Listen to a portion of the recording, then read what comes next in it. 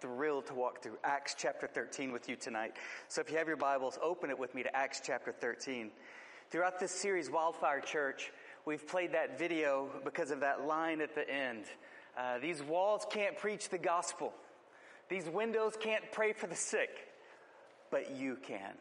You see, church is not a place we go. Church is who we are. We are the church. We are the hands and feet of Christ. Acts chapter 13, and our text verse in this chapter is in verse 44. And it says, "The next Sabbath, almost the whole city gathered to hear the word of the Lord." And we're going to back calibrate and see that the reason that the whole city gathered to hear the word of the Lord is because there was a man who was a soul on fire for the gospel of Jesus Christ. Acts chapter 13 is very interesting as we've been walking through the book of Acts. It's the passing of the baton from the focus of the church being Jews to the focus of their mission being Gentiles. From the leadership of Peter to the leadership of Paul. From the church's headquarters being in Jerusalem to the church's headquarters being in Antioch. As we know that the founding fathers gathered on July 4th, 1776 and signed the Declaration of Independence. That was a moment that changed history. So Acts chapter 13 is a moment that changes history. There's a story about a salesman whose sales were down and he was accountable. And so he gathered his sales team together in the conference room. And he said, he got a large dry erase board. And in the middle of this dry erase board, he put a red dot. And he asked his sales team, "What do you see?" And somebody said, "A dot." And somebody said, "A red dot, a dot, a red dot, a red dot, a red dot, a red dot." And he said, "How interesting. All of you see the red dot, but none of you see the board that's all around it."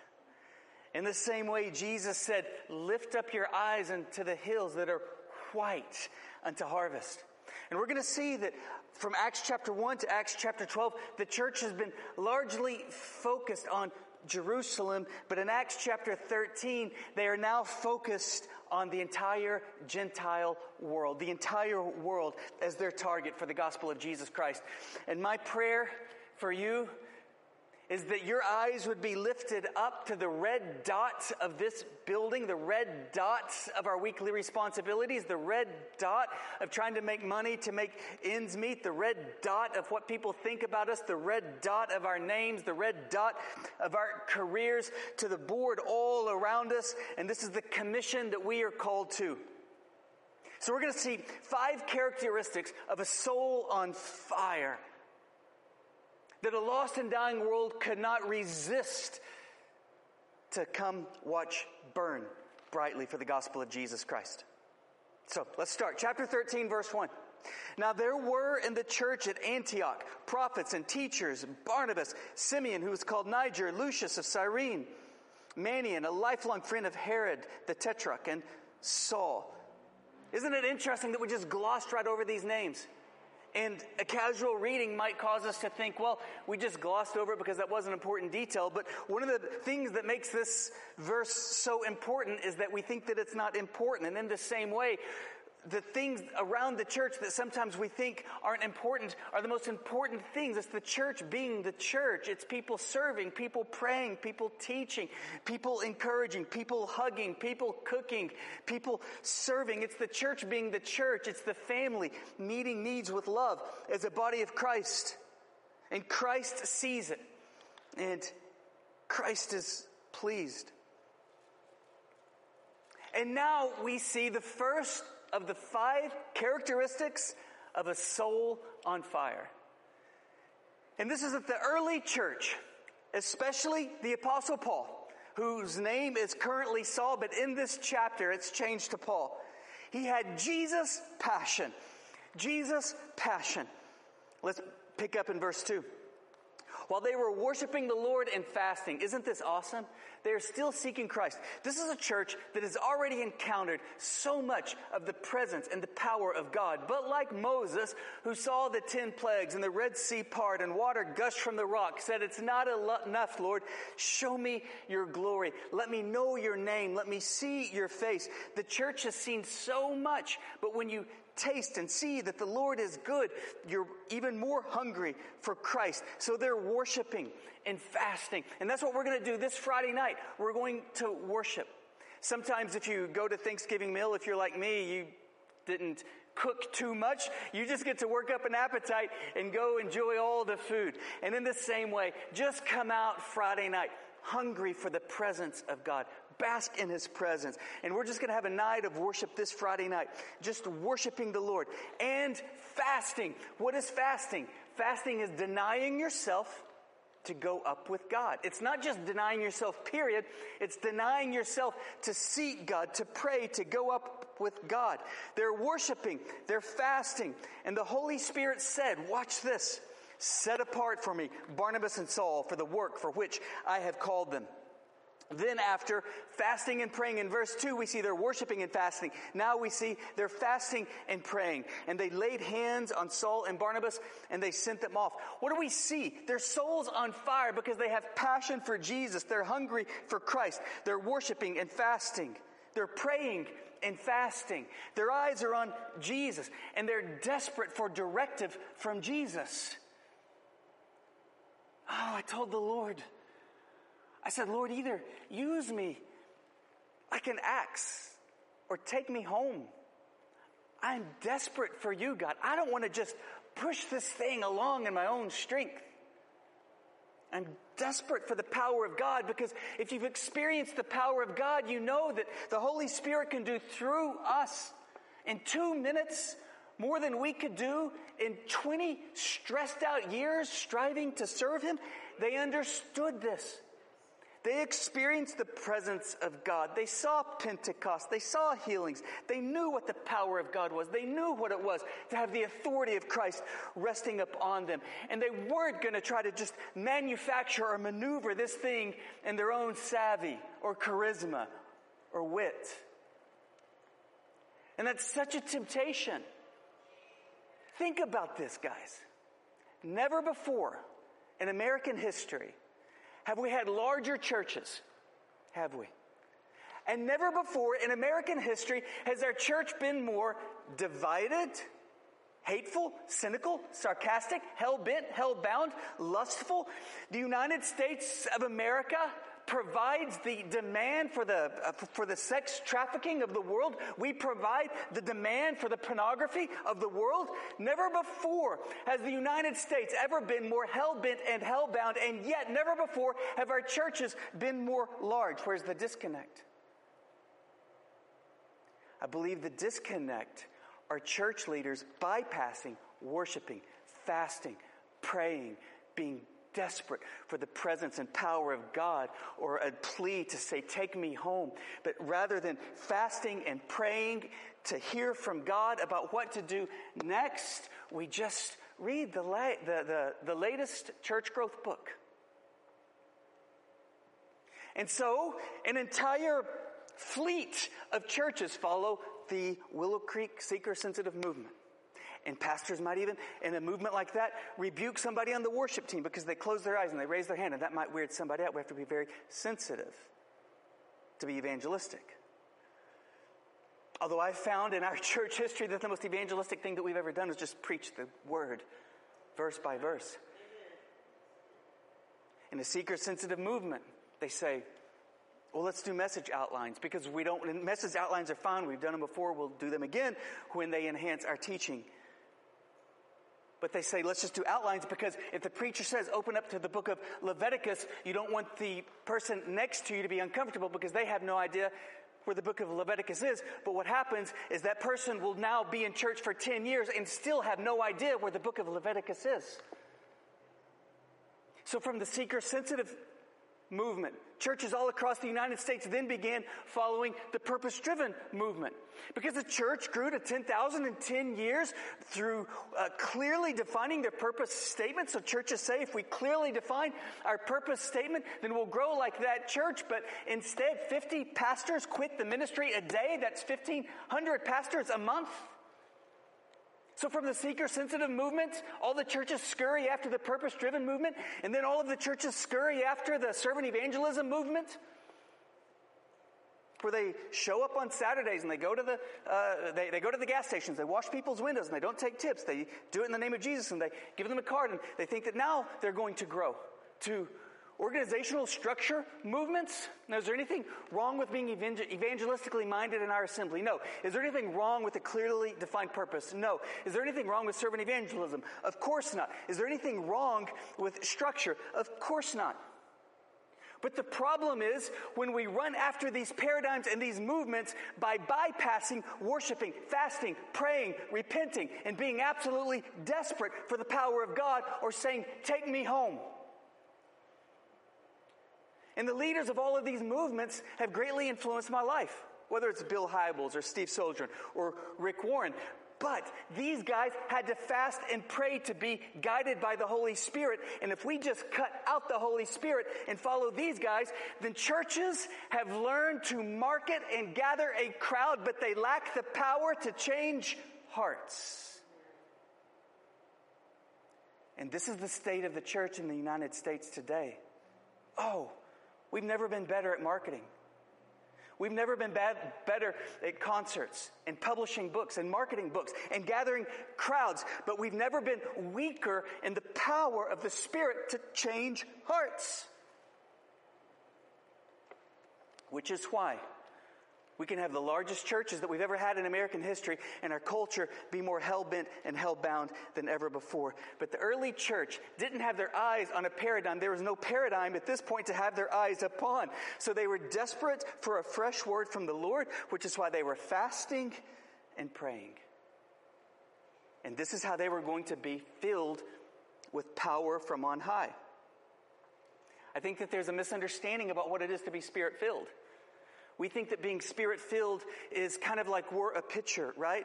And God just pours water into us like the Holy Spirit is water. The Holy Spirit's not water. The Holy Spirit's a person. And what it is to be filled with the Holy Spirit is not to have more of the Holy Spirit because He's a person. It's to be more influenced by the Holy Spirit. It's to be driven by the Holy Spirit, to be controlled by the Holy Spirit.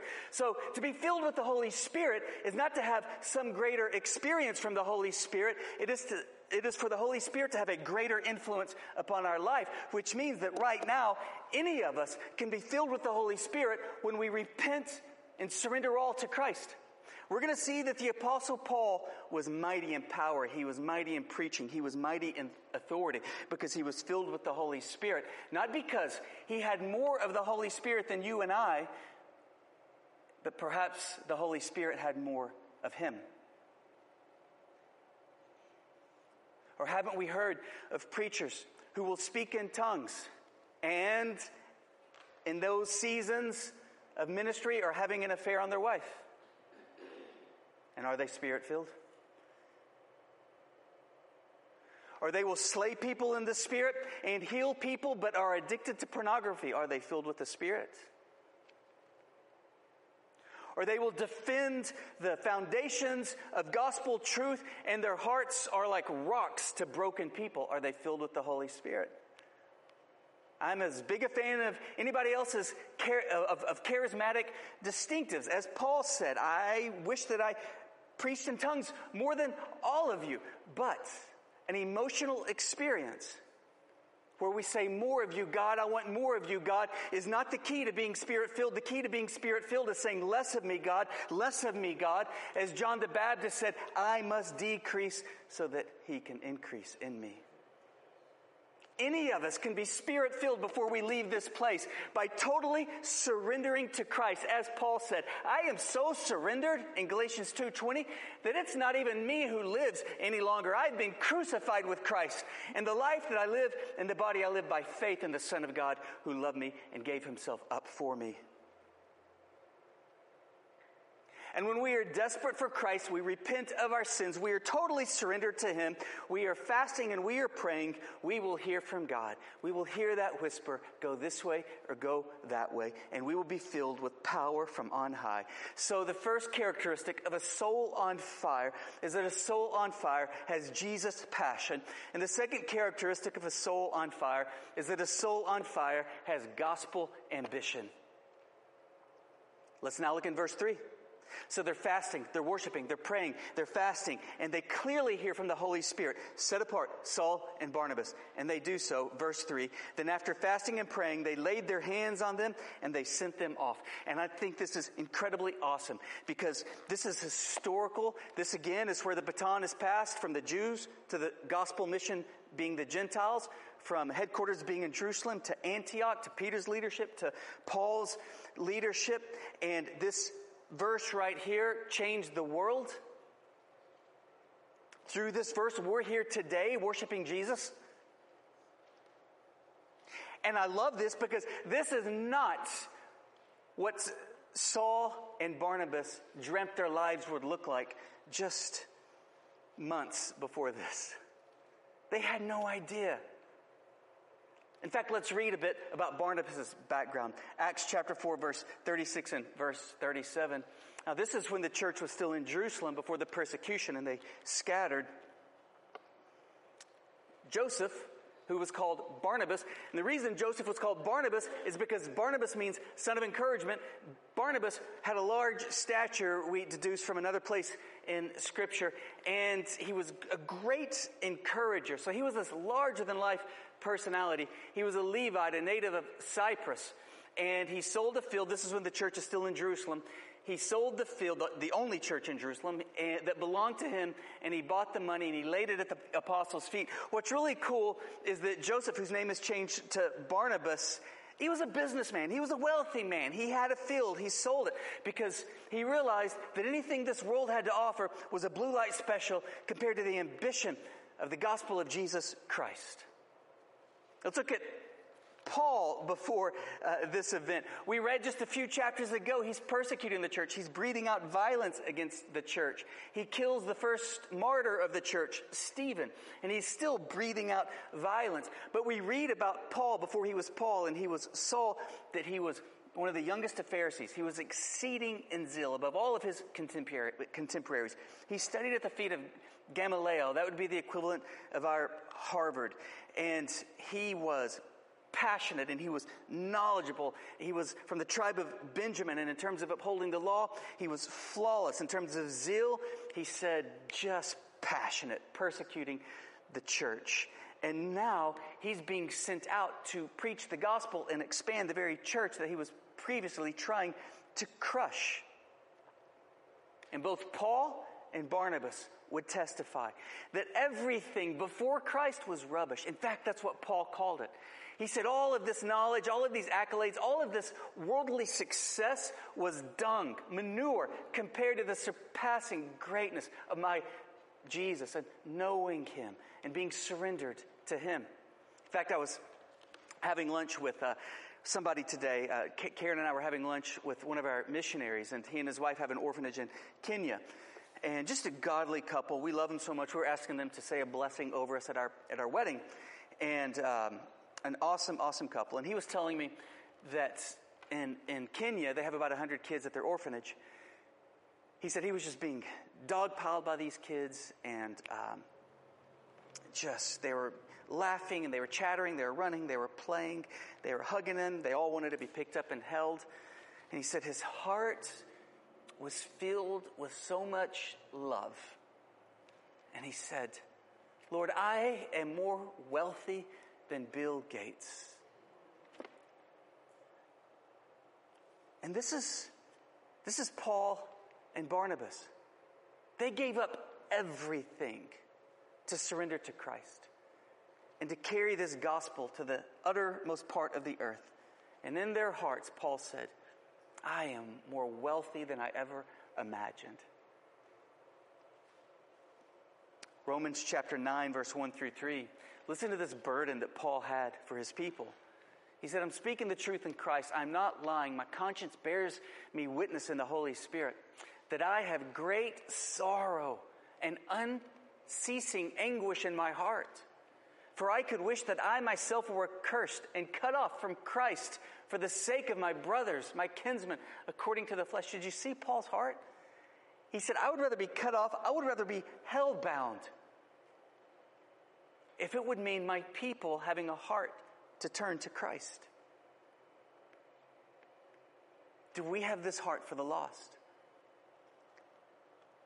I fear that instead, a lot of people in the church view people outside of the body of Christ as them.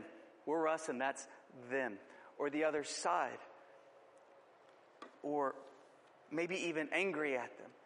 But we're to be broken for them. Jesus wept over Jerusalem and he longed to gather Jerusalem to himself. He said, as a mother hen gathers her chicks. That's the heart of Paul. He said, I would rather be cut off and hell-bound if my people would just call out to Christ. They had gospel ambition. And they realized in trading worldly success, in trading accolades, in trading what they thought their life would unfold as for gospel ambition was an infinite trade up. And it brought more joy and peace than they ever imagined, so that Paul called his life before Christ dung. He was a soul set on fire because he had Jesus' passion. Secondly, he had gospel ambition. Thirdly, they had scripture devotion. They were devoted to the Word of God. And I do believe that the church in the States, by and large, has lost a passion for the Word of God. In fact, that's what Paul said in Acts chapter 13, verse 27, to people who knew the Scripture, but they didn't understand the Scripture. Verse 27, for those who live in Jerusalem, the Pharisees, the Sadducees, the council, and their rulers, because they did not recognize him nor understand the utterances of the prophets who talked about a Messiah who would come to save the world from their sins. These scriptures proclaiming the Messiah, they would read them every Sabbath, Paul said. They actually fulfilled them by condemning them when they crucified him. They heard the word, but they didn't receive the word. And we have to ask ourselves if we've bought into anything other than a true gospel, and it can have just a little truth intermingled with a little lie to be a perverted gospel, a watered down gospel, a prosperity gospel, a gospel that won't work in a third world country, a gospel that can't give hope to somebody on death row, a gospel that can't explain why opposition comes and the enemy comes against us like a flood when we have strong faith and are doing everything right to the best of our ability. A gospel that is not married to some political party, but a gospel who looks towards Christ and a heavenly kingdom. A gospel that believes to the core of our being that if somebody repents of their sins and places their faith in what Jesus did for them on the cross and believes that God raised up God the Son 3 days after his death, that immediately their sins are forgiven. They go from enmity to a friend of God, from eternal death to eternal life. The Spirit of Christ is within them, never to leave them, and they are clothed with the very righteousness of God. And they're given a new heart and a new capacity to love like they never had before. And this is the gospel that we preach. But instead, in 2 Timothy chapter 4, verse 3, Paul says that people gather together, people with ears that sort of tickle, and they just want someone to sort of scratch that for them, and they tell them what they want to hear. For the time is coming when people will not endure sound teaching, but have itching ears, and they will accumulate for themselves teachers to suit their own passions. And again, when we look at our culture, which has never before had larger churches, and a culture which has never before been more sarcastic, cynical, divided, think about this. Whether Republican or Democrat, if they're elected president of the United States, they are immediately villainized, demonized, and hated by 150 million people. We are a divided nation, who again are providing the demand for the sex trafficking of the world and the pornography of the world. Why is that? The prophet Hosea would say in Hosea chapter 4, verse 6, my people are destroyed for a lack of knowledge. Because if you've rejected knowledge, I reject you from being a priest to me. And since you've forgotten the law of your God, I will also forget your children. So the need of our nation is for a sweeping, weeping revival, but a sweeping, weeping revival will never take place unless it first takes place in our hearts. And we get our faith in Scripture every day. Because faith comes by hearing, and hearing by the Word of God. A soul on fire has Jesus' passion, gospel ambition, Scripture devotion. And fourthly, a soul on fire has grit in the face of opposition. So Paul and Barnabas are sent out, and they sent out to take the gospel to the Gentiles, the non-Jews, in Turkey and surrounding areas, modern-day Turkey and surrounding areas. In verse 4, so being sent out by the Holy Spirit, they went down to Seleucia, and from there they sailed to Cyprus. When they arrived at Salamis, they proclaimed the word of God in the synagogue of the Jews. And they had John to assist them. And when they had gone through the whole island as far as Paphos, they came upon a certain magician, a Jewish false prophet named Bar-Jesus. He was with the proconsul, Sergius Paulus, a man of intelligence, who summoned Barnabas and Saul and sought to hear the word of God. But Elymas, the magician, for that's the meaning of his name, opposed them, seeking to turn the proconsul away from the faith. So they were opposed. They have opposition right off the bat. And we see that as this chapter unfolds, the opposition begins to increase, because obviously this sorcerer was good at slandering. He was good at lies. He was good at stirring people up. And so they had more opposition. The next chapter they have more opposition. The next chapter they have more opposition. They have so much opposition that Paul is stoned. They think he's dead. They drag him outside. He comes through. And when he stands up, he doesn't call it a day. He goes back into the very city and continues preaching the gospel. So they had grit in the face of opposition. And I like that word grit, because grit, I think, is a little grittier than simply perseverance and endurance. It means no matter how much passion the opposition has for the world, we are going to have more passion for Christ. No matter how tirelessly they work, no matter how much energy they have to slander us, to oppose us, we are going to have more energy to pray for them, to bless them. No matter how many times they knock us down, we will have more grit to stand back up. And no matter how many times we stumble and fall, we will stand back up time and time again, because we don't place our confidence in ourselves, but we place our confidence in the grace of God. As we read in Lamentations chapter 3, verse 22, the steadfast love of the Lord never ceases. His mercies never come to an end. They are new every morning. Great is your faithfulness. I've prayed before, Lord, if you're done with me, take me home. And I wake up the next morning, check my pulse, and I say, okay, I'm good. There's a lot ahead of us. The mercies of the Lord are new every single morning. And in James chapter 1, verse 2, as we have this gospel ambition, as we strive to share Christ with people, we read that there's going to be trials, various trials. The enemy will come against us like a flood. Not if, but when. It's going to happen. Jesus said, if they persecuted me, they're going to persecute you. Jesus said, in this world you will have trouble. But we don't despair, because he said, be of good cheer. We have joy, for I have overcome the world. See, don't mistake the gospel for a dance, the Christian life for a party. It's not a dance. It's not a party. It's a fight. We read in 2 Timothy chapter 4, verse 7 through 8.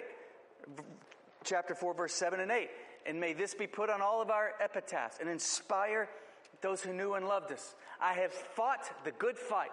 I have finished the race, Paul said. I have kept the faith. So let's be gritty. Let's be scrappy. And when opposition comes our way, and when we strive to proclaim Christ and share the good news of Jesus Christ, opposition will come our way. And let's recognize that, rejoice that we are counted worthy to suffer. Glorify Jesus. Know that all things will work together for the good. Know that we are being refined into the very image of Christ. And continue to preach Jesus. We read in Galatians chapter 6, verse 9, do not grow weary in doing good, for in due season you will reap a harvest if you don't give up. In due season. This says that we sow seeds of prayer. We sow seeds of sharing our faith. We sow seeds of inviting people to Christ. We sow seeds of ministry. And we will reap a harvest, but we will reap a harvest later than we sowed the seed, in due season. We will reap a harvest more than we sowed. You sow a seed, a kernel, one seed, and you have a tree. So we sow and we'll reap later than we sowed. We'll reap more than we sowed, and we will reap a harvest. Think about Paul. We're about to enter into, and I won't read it, but I encourage you to go back in Acts chapter 13 and read this on your own. Paul preached his first sermon right here. And it was a beautiful sermon. It was a powerful sermon, a convicting sermon. And Jesus was glorified. Many people placed their faith in Christ. The whole city invites him back the next day. More people began persecuting him. It's how it goes. It's how a fight goes, right? We just trade blows, but we keep loving, we keep forgiving, we keep giving, we keep sharing, we keep serving. We don't give up because our eyes are on Jesus and we're living for an audience of one. But what's so awesome about Paul's sermon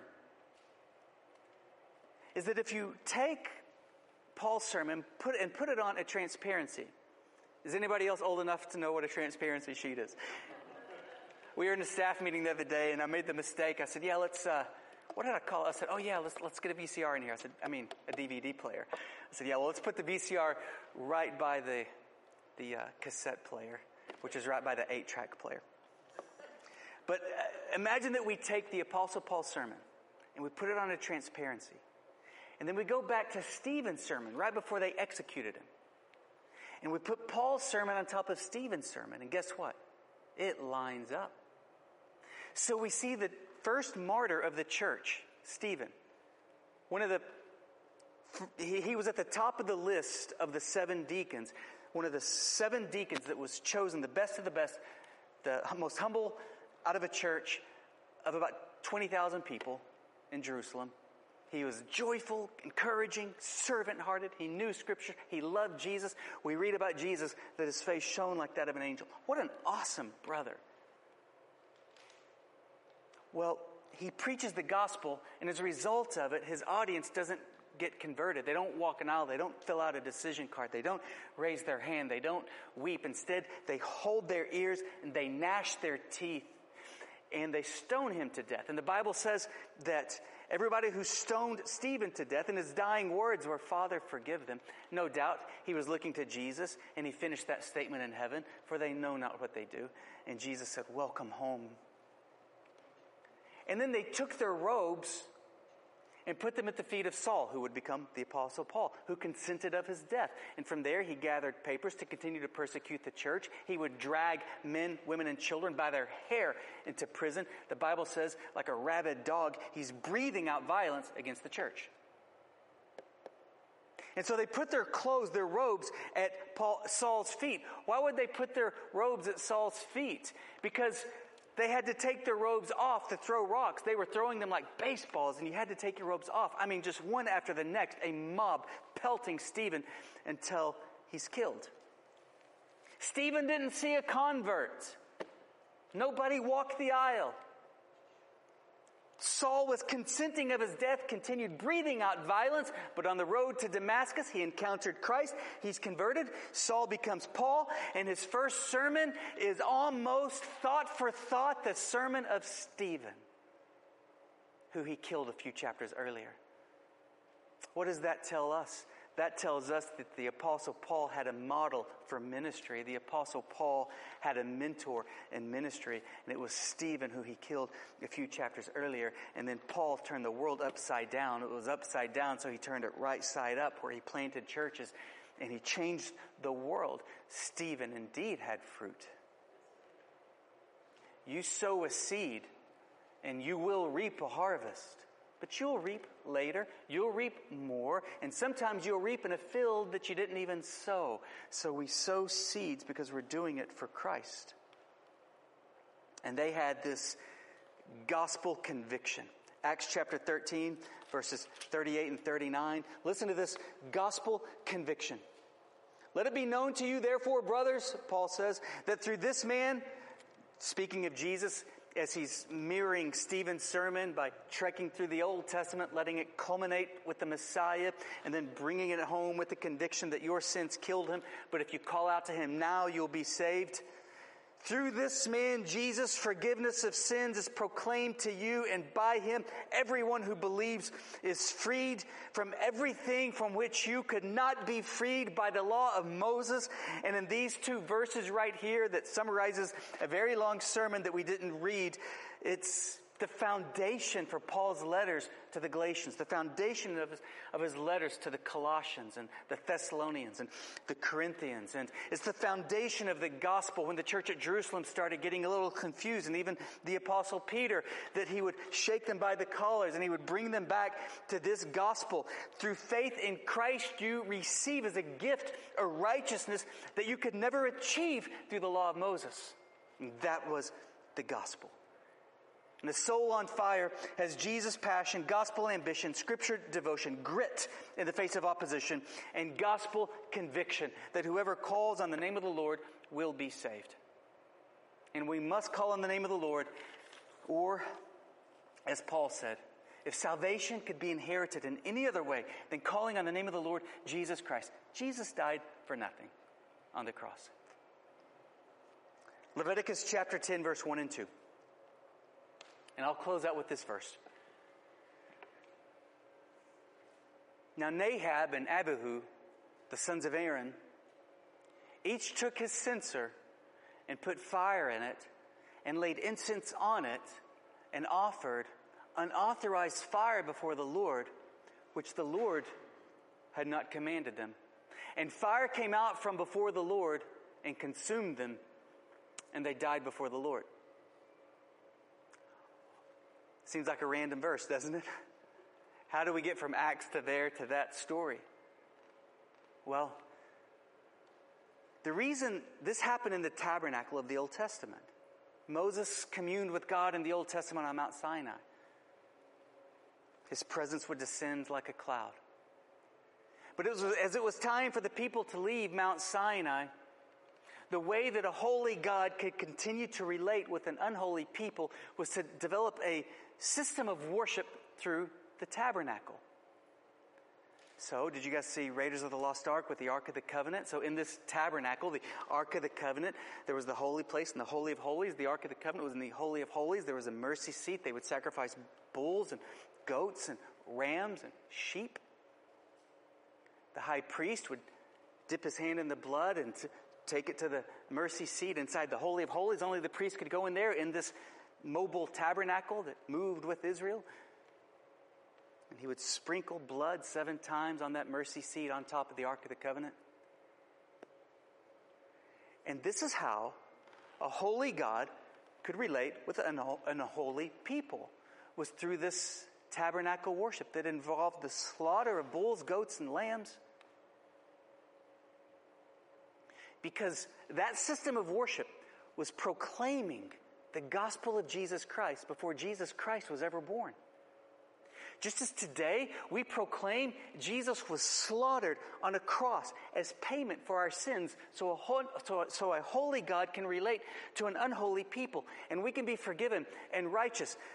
Jesus was slaughtered on the cross so that we could be free and forgiven and children of God. And just as we hear the gospel preached about what Jesus did for us, they hear the gospel preached about what the Messiah would one day do for them. And it was a very graphic, metaphorical, object lesson sermon through bulls, rams, lambs, goats being slaughtered.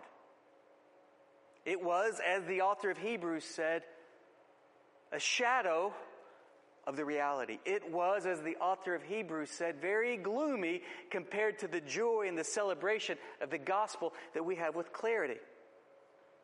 So a holy God would relate to an unholy people now and then through the blood of Christ. As we preached that, they preached it then through the shadows, through the foreshadowing, through the metaphors, through the object lessons of goats and rams and sheep that represented Christ. So, Chris, could we pull that verse up again in Leviticus 10:1? So the high priest's two sons, Abihu and Nadab, were helping their dad tend to this tabernacle worship. And they thought it would be a good idea to have a fire continue to burn with incense. They thought that would be a good idea. Why not, right? They would just sort of enhance things. So they each took a censer and put fire in it, and they laid incense on it and offered it unauthorized. It was unauthorized. God didn't tell them to do it. And as a result, God consumed them with fire. What's going on here? They came up with their best way as sinful men to relate to a holy God. And their best way was through this particular work. It was a good deed. And they tried to bypass the blood of the Lamb, which is a picture of the blood of the Lamb of God, as John the Baptist calls him, Jesus Christ, who takes away the sins of the earth. And this is the gospel. There is only one way for sinful people to have a relationship with a holy God, and that is through the blood of the Messiah. Through faith in the blood of the Messiah. And if we try to just come up with our own religion, come up with our own good works, come up with our own deeds, and as sinful people try to relate to a holy God by giving coats when it's cold, that's an awesome thing. Just as lighting a fire was an awesome thing, and burning incense was an awesome thing, or going to church, or going to Sunday school class, or reading a book. These are awesome things, or trying to be a pretty good person, or best dad I can. These are awesome things, but it's bypassing the blood of the Lamb. And that is the only way that our sins are going to be forgiven. Jesus paid for our sins on the cross, and through faith in Christ, we are forgiven and we are heaven bound. And sometimes people say, but what about people who've never heard the name of Jesus? Doesn't that give us a greater responsibility? Because we've heard the name of Jesus 1,000 times, that doesn't discredit the gospel. That should stir our gospel ambition and our sense of responsibility to do whatever we have to do, even if it's what Barnabas did, even if it's what Paul did, and that's to give it all up for the sake of the gospel of Jesus Christ, so that just one more person could come to Christ. And they can place their faith in Christ, because whether it's here, whether it's there, whether it's then, whether it's now, nobody will be cleansed of their sins. Nobody will be clothed in the righteousness of God apart from their faith in the blood of Jesus that was shed on the cross. The Apostle Paul changed the world, and so can we. But he was a soul on fire, and we can be that as well. There's a story about a young philosopher who wanted Socrates' knowledge. And he goes up to Socrates and he says, "Oh, great Socrates, how can I have your knowledge?" And Socrates says, "Follow me," recognizing an arrogant young man when he sees one. They're by the coast. Socrates walks into the water. The young man follows him. And Socrates looks at him and says, "What do you want?" And the young man says, "Knowledge." And Socrates grabs him by the back of the neck, dunks him underwater, holds him for a few seconds, pulls him up, and he says, "What do you want?" And he says, "Knowledge." And he puts him under the water again, holds him a few seconds longer, pulls him back up and says, "What do you want?" He says, "Knowledge." He puts him under. Now the guy's almost drowning. He's kicking, and he pulls him up, and the guy's gasping for air. And he says, "What do you want?" And he says, "Air." And Socrates says, "When you want knowledge, like you want air, you'll have it." And this was Paul. He was a soul on fire. This was the early church in Antioch. They had Jesus' passion, gospel ambition, devotion to Scripture, grit in the face of opposition. They had conviction in the gospel more than they wanted air. Again, it's not that they had more of the Holy Spirit. They had the same Holy Spirit that we immediately have when we place our faith in Christ's blood that was shed for us on the cross.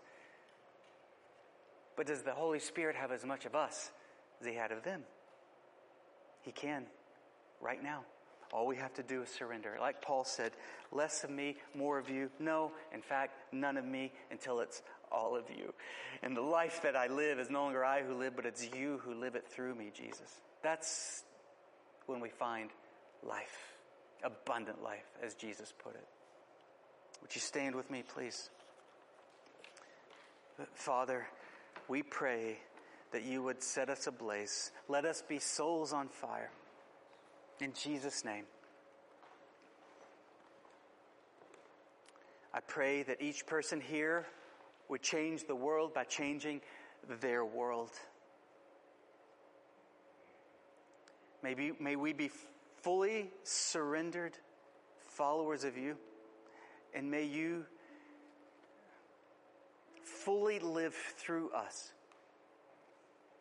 God of power, God of love, God of conviction, God of mercy and grace and truth. May you live fully through our surrendered lives. And if you're here tonight and you've never placed your faith in Christ and Christ alone, I just want to invite you to do that right now. And perhaps it seems like a good idea to try to be getting to a holy God through good things that you do, like lighting a censer and incense. But there's no way to a holy God but by the blood of Jesus that was shed on the cross when he paid for our sins. And so let's just call on the name of the Lord. Everybody just pray in an audible voice to encourage the person next to you. Jesus, I know that I've sinned. And your word says the wages of sin is death. So I trust in you. I trust that you died for my sins on the cross. And I'm not going to go around the cross, but I bow before you. And I plead the blood over my life. The blood of Jesus. And I say, thank you for the cross. Thank you, my friend. Now come into my life and lead me. Show me how to live. Show me how to relate with you. Perhaps you've been a Christian for some time, and in this response time, just pray like Isaiah prayed. Here am I, Lord. Send me. Use me. But before we can pray, here am I, Lord, send me, we have to pray, woe is me. We have to repent. We have to surrender. We have to find confidence in the cross.